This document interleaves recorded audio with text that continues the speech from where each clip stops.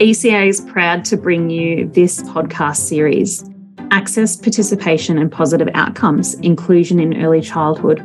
This series is co-hosted by Janet Williams-Smith, ECA's General Manager for Inclusion, and myself, Shay Halen, ECA's General Manager for Professional Learning, featuring subject matter expert guests. Together, we will draw on our experiences and professional perspectives on some of the key obstacles educators face around embedding inclusion in the early childhood education and care sector. Through sharing insights and drawing on stories of lived experiences, we hope this podcast will assist you in feeling more confident to develop inclusive strategies and support a strong community rich with diversity.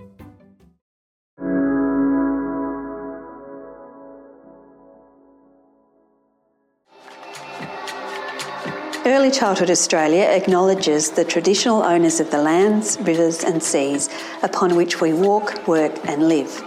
We pay our respect to elders past, present and emerging. We also acknowledge that Aboriginal and Torres Strait Islander people have been nurturing and teaching children on country for many thousands of years. We respect and honour that history, and we seek to walk together into the future.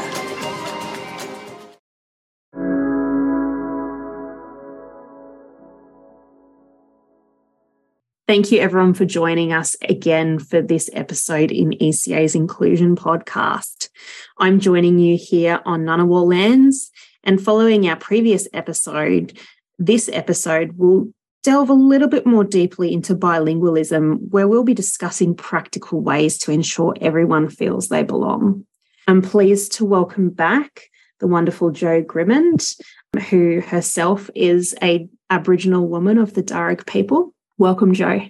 Thanks, Shay. And I'd like to also acknowledge the Yuin country where I am coming from today as a proud descendant of the Burrurugal clan of the Darug people.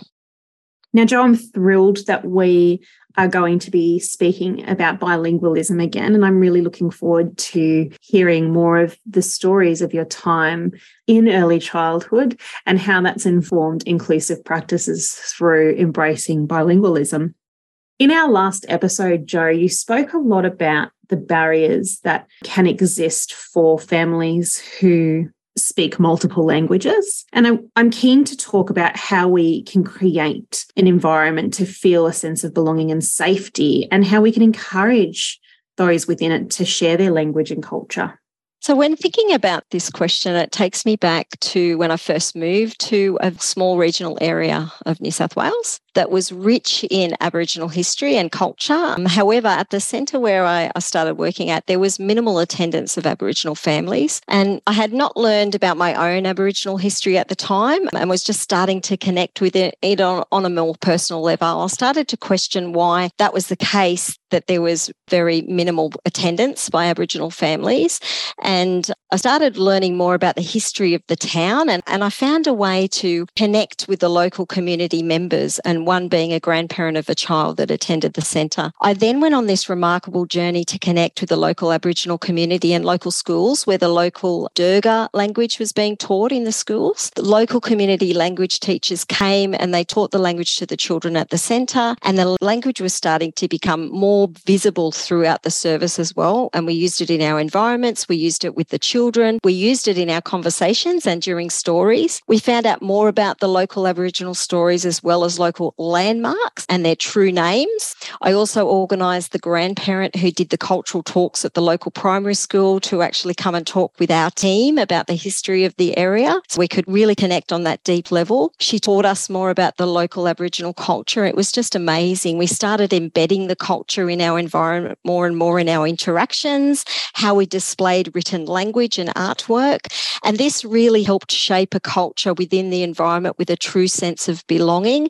And what happened then was that more and more families arrived. They felt culturally safe and felt their culture around them, and that culture was truly respected and included. So the first steps I took was essentially to connect with the local community.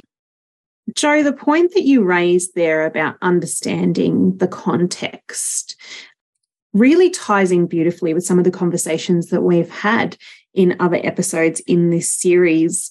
And our listeners will be hearing a recurring theme of understanding the context and how important that is for fostering an inclusive environment. I imagine, though, they're really holding out to hear about some specific strategies that you can share with us on how to support children and families and educators to share their language with their learning community.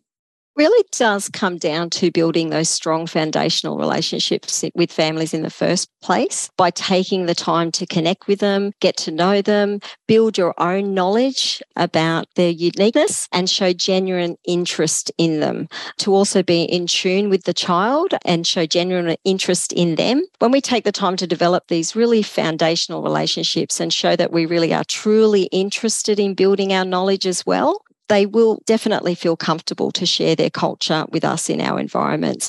Also, it's helpful to find out about the family's unique family rituals or routines that they care about. It's basically all about showing genuine interest. When we show this genuine interest, we are giving those clear messages of inclusive practice. When we champion and celebrate differences and diversity within our environment, we are sending those messages of inclusive practice as well, and inclusivity as a whole.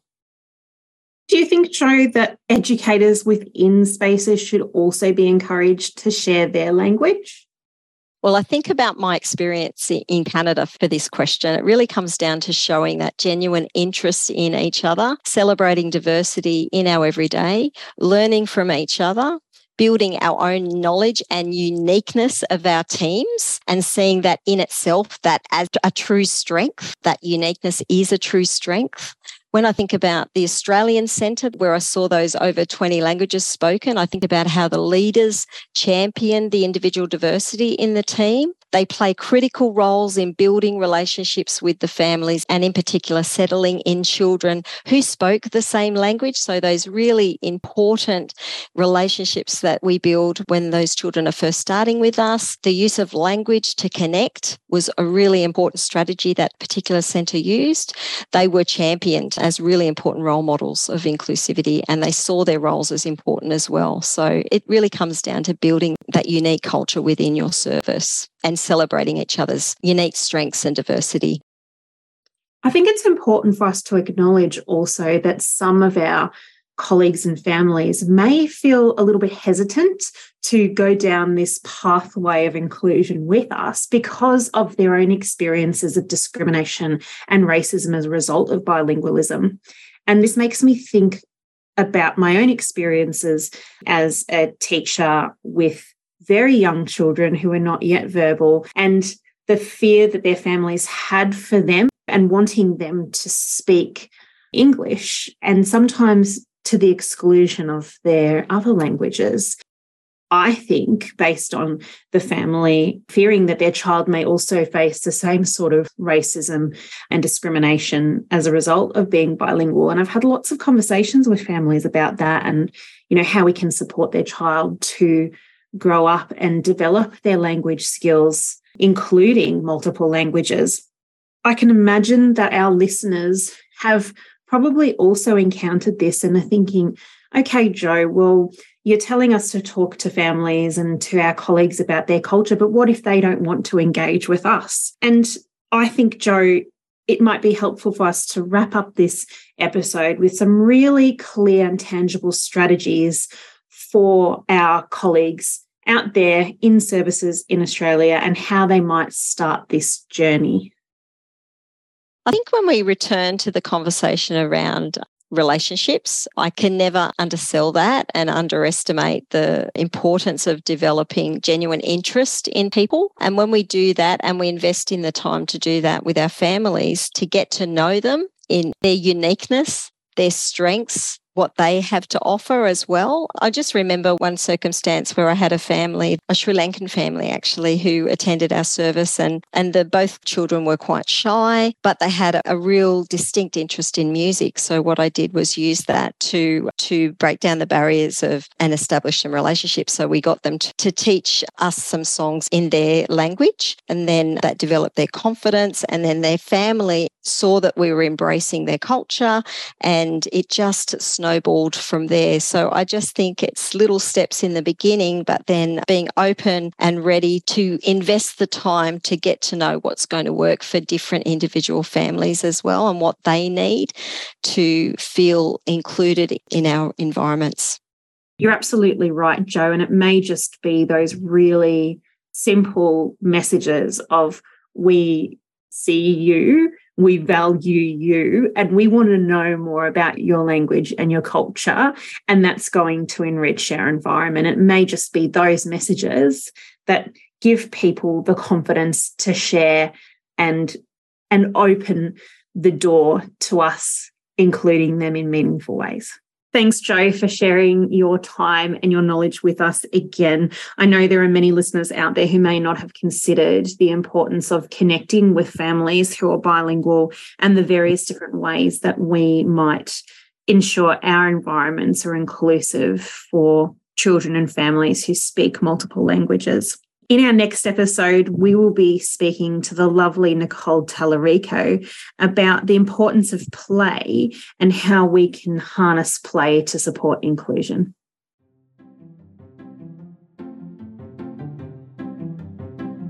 You've been listening to Access, Participation and Positive Outcomes, a podcast about inclusion in early childhood. The copyright of this podcast is owned by Early Childhood Australia and all rights are reserved. The ECA podcast is available anywhere you might listen to podcasts, including Spotify, Apple Podcasts, Google Podcasts, Amazon Music, Audible, Stitcher, Overcast, and Pocket Cast.